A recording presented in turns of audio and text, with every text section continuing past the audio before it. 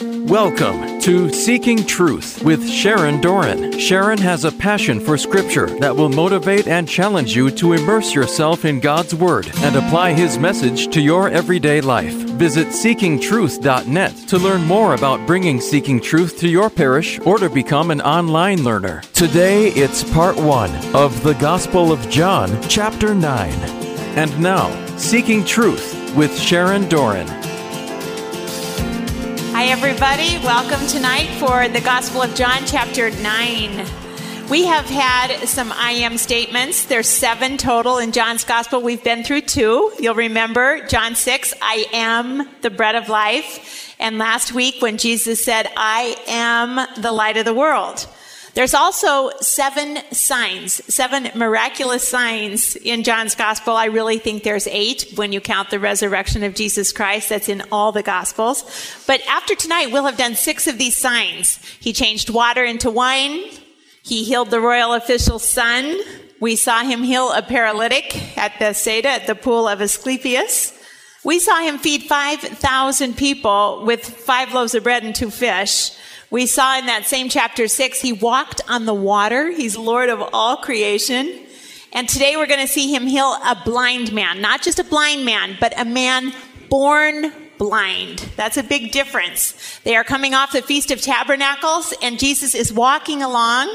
He saw a man blind from birth. To be blind from birth. Do you know anyone blind from birth? Approximately 4 out of every 10,000 kids are certified blind by their first birthday. It's really hard to tell if a newborn is blind because newborns are nearsighted, yeah. And so 4 out of 10,000, that's pretty rare by the first year. But to be born blind, this man has been blind from birth. Now, if you think of that, imagine that. I said to Steve, should I have them close their eyes and count 30 seconds? He said, no, don't do that. That's hokey. So just think, if you were blind your whole life, you don't know colors, you don't know what anything looks like, you've never seen a face, you've never seen anything. What would that be like? And his disciples ask him, Rabbi, who sinned? Now, these are his own disciples asking this. His disciples say, Rabbi, who sinned? This man or his parents, that he was born blind? Now, what kind of question is that? The disciples are showing a type of blindness that they have. The disciples are alluding that this man was born blind because either he's a sinner or his parents were great, terrible sinners. They're basically saying righteous people don't have illnesses like this. His disciples asked him who sinned, this man or his parents, that he was born blind. So they are showing a type of blindness. Thank goodness we don't do this anymore. Right? Or do we? Do we ever make this assumption today, make moral judgments based on health issues? Did you hear Nancy has lung cancer? What's the first question people will ask? Oh, yep, she was a smoker. That is so common. Was he a smoker? Mm-hmm. Why do people ask that? One reason is we fear our own mortality. And so we think, hey, I'm not a smoker, so I'm safe, right? I won't get lung cancer. I don't do that. So people are making moral judgments. Well, they chose to smoke. That was their choice. Even though he knew all the medical data, he knew it. His kids had told him for years. He had cirrhosis of the liver. And what do people ask? Is he an alcoholic? Did you hear their son has AIDS? What do they ask? Is he gay? A moral judgment being placed, paired with someone's physical illness. And Jesus is telling us today that's wrong. That's wrong, wrong, wrong. Don't do that. Non-smokers can get lung cancer. Non-alcoholics can get cirrhosis. Non-gay people can get AIDS. People make moral judgments based on other people's health. This is nothing new. Job is wisdom literature in the Bible. There was once a man in the land of Uz. His name was Job.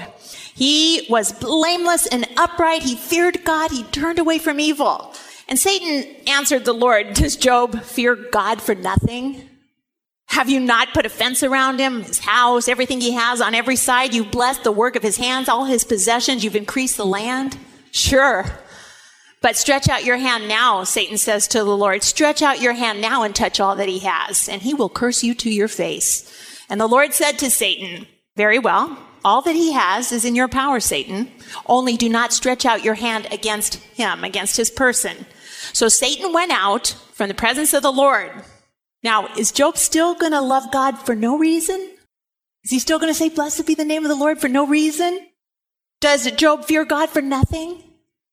No reason other than God is God and God is great and God is God? Job was the greatest of all people in the East, it says in the scripture. But Job lost all his property, everything he had. He lost 7,000 sheep. He lost 3,000 camels. He lost 500 yoke of oxen. He lost 500 donkeys. And all his servants, very, very many servants, got killed or captured by the Chaldeans.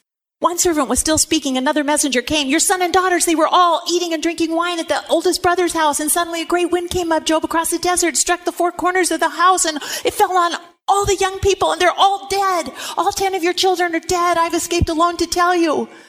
Oh, all 10 of his children.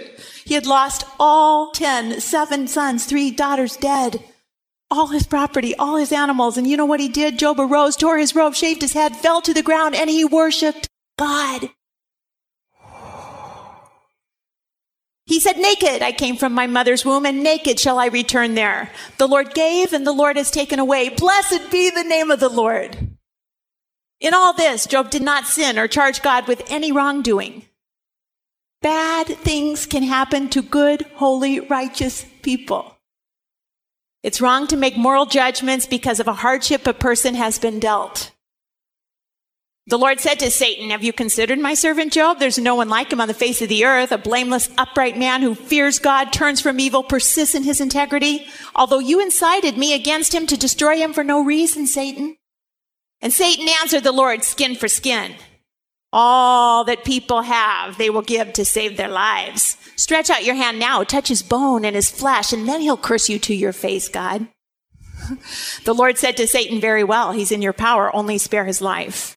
So Satan went out from the presence of the Lord and inflicted loathsome sores on Job's body, on his person, from the sole of his foot to the crown of his head. Job took a potsherd with him to scrape himself as he sat among the ashes. Then his wife, his loving wife, said to him, do you still persist in your integrity? Curse God and die already. But Job said to her, you speak as any foolish woman would speak. Shall we receive the good of the hand of God and not receive the bad? In all this, Job did not sin with his lips. He would not curse God because God is God. Blessed be the name of the Lord. His friends, his good friends, Eliphaz came and said, Job has sinned, pointing fingers. Bildad, his other friend, came, Job should repent. And Zophar, his other friend, came, Job's guilt deserves punishment. Nice wife, nice friends. They're making moral judgments about Job. Could reality be that through the sufferings of Job, in the end, God will be magnified and glorified and exalted? Could it be? He has put my family far from me. My acquaintances are wholly estranged from me. My relatives, my close friends have failed me. My guests in my house have forgotten me. My breath is repulsive to my wife. I'm loathsome to my own children. Even young children despise me. When I rise, they talk against me. All my intimate friends abhor me, and those who I loved have turned against me. My bones cling to my skin, to my flesh. I have escaped the skin of my teeth. Have pity on me, have pity on me. Oh, you, my friends, for the hand of God has touched me. Why do you, like God, pursue me, never satisfied with my flesh? Then Job said the most amazing prophetic thing maybe in the entire Old Testament.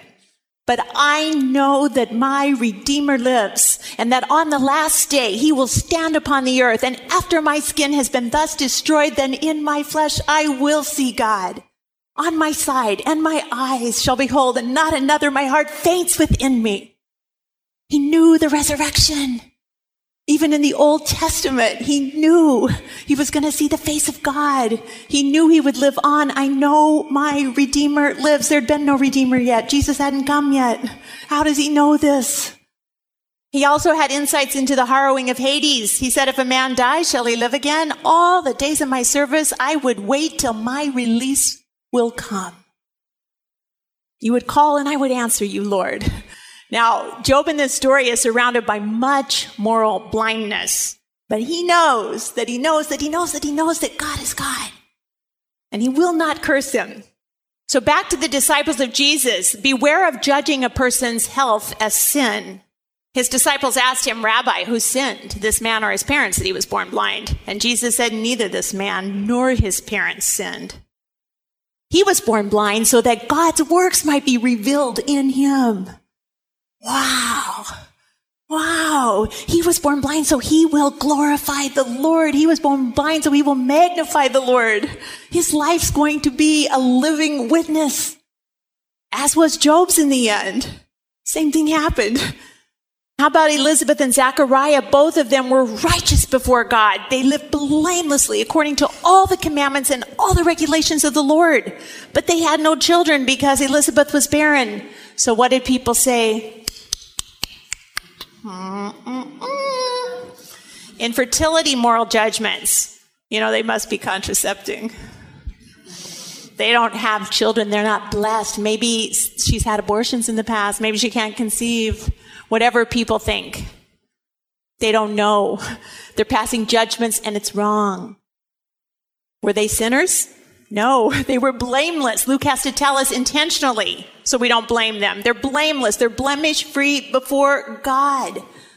But so that God's works might be revealed in them and that God might be glorified, this old barren couple bears the forerunner to the Messiah, second to the final prophet, John the Baptist. God's work was revealed in them and through them, through their infertility. Jesus says to the man born blind, we must work the works of him who sent me while it's day. Night is coming when no one can work. He didn't care if it's a Sabbath. We got to do this now. We got to do the work of him who sent us. As long as I'm in the world, I am the light of the world. Jesus has to do the work of God even on Sabbath. We can't take the next breath unless he allows us to. We must do God's work wherever Christ is present because we're part of Christ now. Christ is the head. We're the body. We're the church. His body on earth. The light has gone. He's gone back up to the Father. Now we have to be the light. Now our hands and our feet have to be those of Christ. Wherever Christ is, there's the light, there's the day, there's the time to do God's work before it's night, before we die.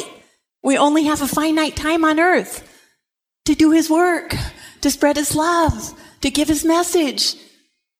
We must work the works of him who sent me while it is day. Notice it's plural, we. We must work the works of him who sent me. As long as I'm in the world, I'm the light of the world. When I'm gone, you guys are it. Don't put your light under a bushel. He's still in the world through us, with us, in us. Now, when he had said this, he spat on the ground, Jesus did, and made mud with saliva. And he spread the mud on the man's eyes. And he said to him, go wash in the pool of Siloam, which meant sent. Then he went and he washed and he came back able to see. He who had never, ever seen anything but pitch blackness can see. He has new eyes.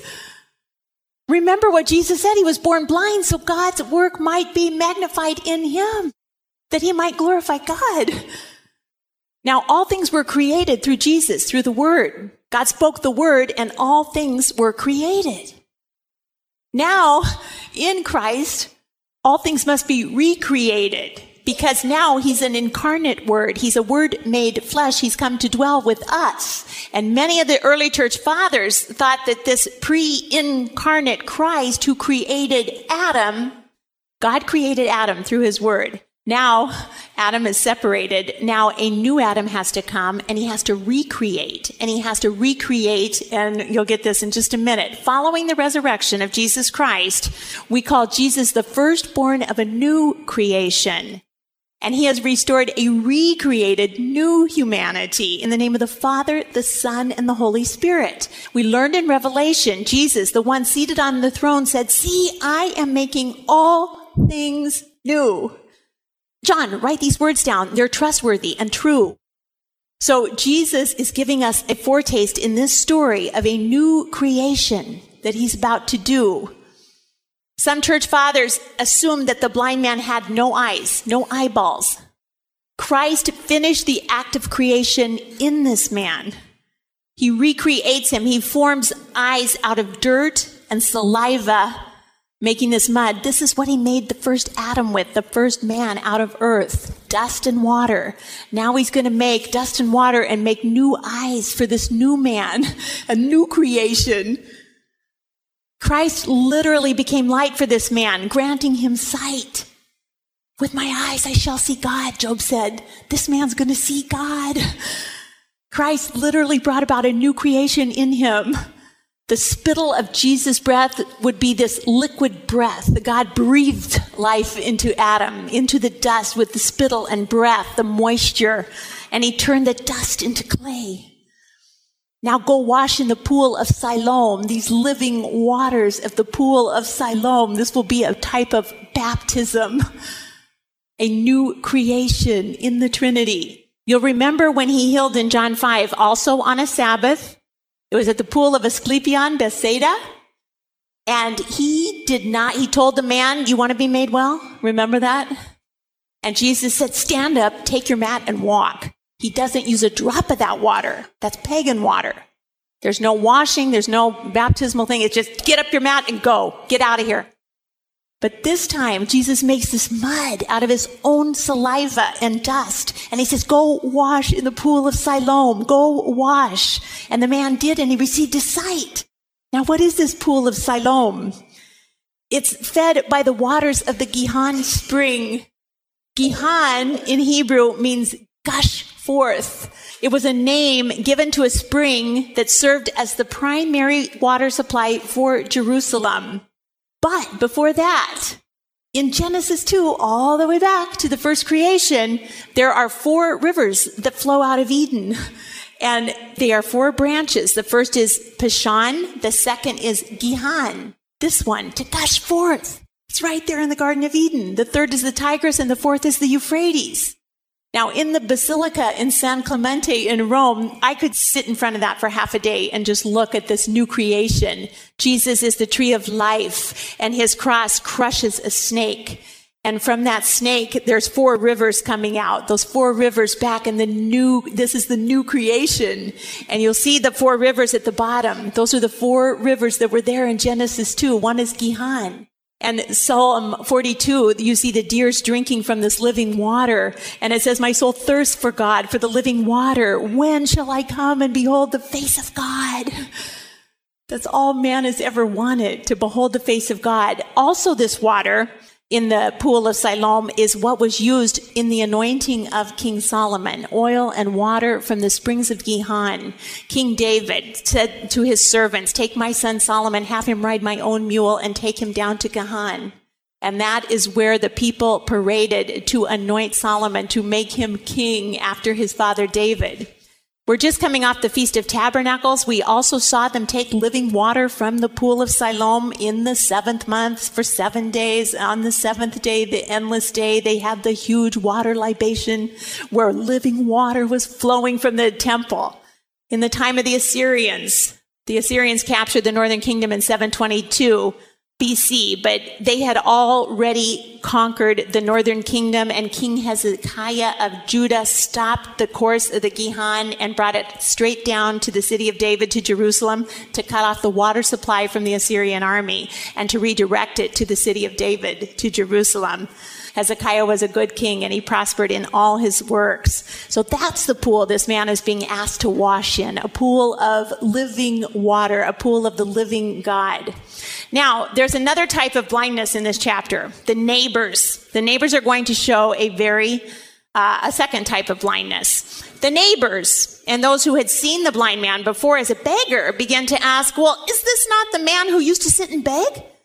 Some were saying, it is he, and others saying, no, that's not him, it's someone like him. So they're blind.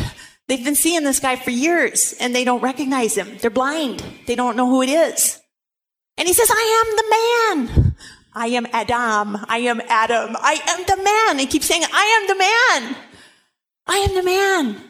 And the neighbors are showing a type of spiritual blindness. They've seen him every single day. They've tripped over him on their way to the synagogue. They've stumbled into him or he stumbled into them. Are they blind now? He can see. So they're showing a type of blindness. Why the mud? Mud equals the dust and water. And that very first human to ever walk the earth, Adam, the Torah explains his name. The Hebrew word for earth is Adamah. God formed man from the dust of the earth. On the simplest level, the connection with Adamah and earth is the basis for man's name. We are formed out of the earth. And once Adam sinned and ate the forbidden fruit, he introduced death into the world. And the world was sentenced to once again return to the earth where it came from, where God had created him out of. So this Hebrew wordplay on Adam and earth and ground, they're unmistakable. Into the earthen vessel, the vessel of Adam, God breathed the breath of life, we're told in Genesis 2:7. This is a very vivid intimacy between man and God. He breathes over his nostrils his own breath, the breath of God. This is something the animals do not get. Through him, through Jesus, all things were made. This is a recreation. This is a new man with mud and saliva on his eyes. In Genesis, we get a creation account in Genesis 1. Then did you ever notice there's a recreation account in Genesis 2? There's two creation stories. In Genesis 2, in the day that the Lord God made the earth and the heaven, when there was no plant of the field that was yet the earth, no herb, nothing had sprung up, the Lord God had not caused it to rain upon the earth, and there was no one to till the ground. But a stream would rise from the earth and water the whole face of the ground. And the Lord God formed man from the dust of the ground. Adam, from the dust of the ground, God formed him with this water that was there. The Lord God formed man from the dust of the ground. You've got this water and this dust, and the Lord God, the potter, the master potter, is forming the clay. God formed man from the dust of the ground. From the dust of the ground, God formed him. And then God himself breathed into the nostrils of man the breath of life. That's what Scripture says. He breathed into his nostrils the breath of life, and man became a living being. And the man became a living being. Now we notice that God did not breathe into the animals. The animals were created on the same day as man, day 6. But God did not breathe into their nostrils, only into man. Man is above. Man is king of creation over the animals. He has dominion over them. God did not breathe into the nostrils of the animals. So I'm sorry, Fido does not have a soul. As much as you love him, God did not breathe into him like he did to you. The Lord God formed man from the dust of the ground and breathed into his nostrils the breath of life. I like this depiction because I see the Father, Son, and Holy Spirit, the whole Trinity, breathing into him. The breath of life, his soul. And the Lord God planted a garden in Eden in the east, and there he put the man he had formed out of the ground. The Lord God made grow every tree that's pleasant to the sight and good for food. The tree of life was in the middle of the garden, and the tree of the knowledge of good and evil. Now God formed Adam's body out of the earth, out of the dust. And God breathed into Adam's nostrils the breath of his own divine life, because he wanted to share his life with man. It's the first sentence in the Catechism. And man gets a body and a soul. The breath of God is his soul, and he gets a body. But they're not two different things, and this is so important to understand. Catechism 365, the unity of soul and body is so profound that one has to consider the soul to be the form of the body. Not two natures united, but rather their union forms a single nature.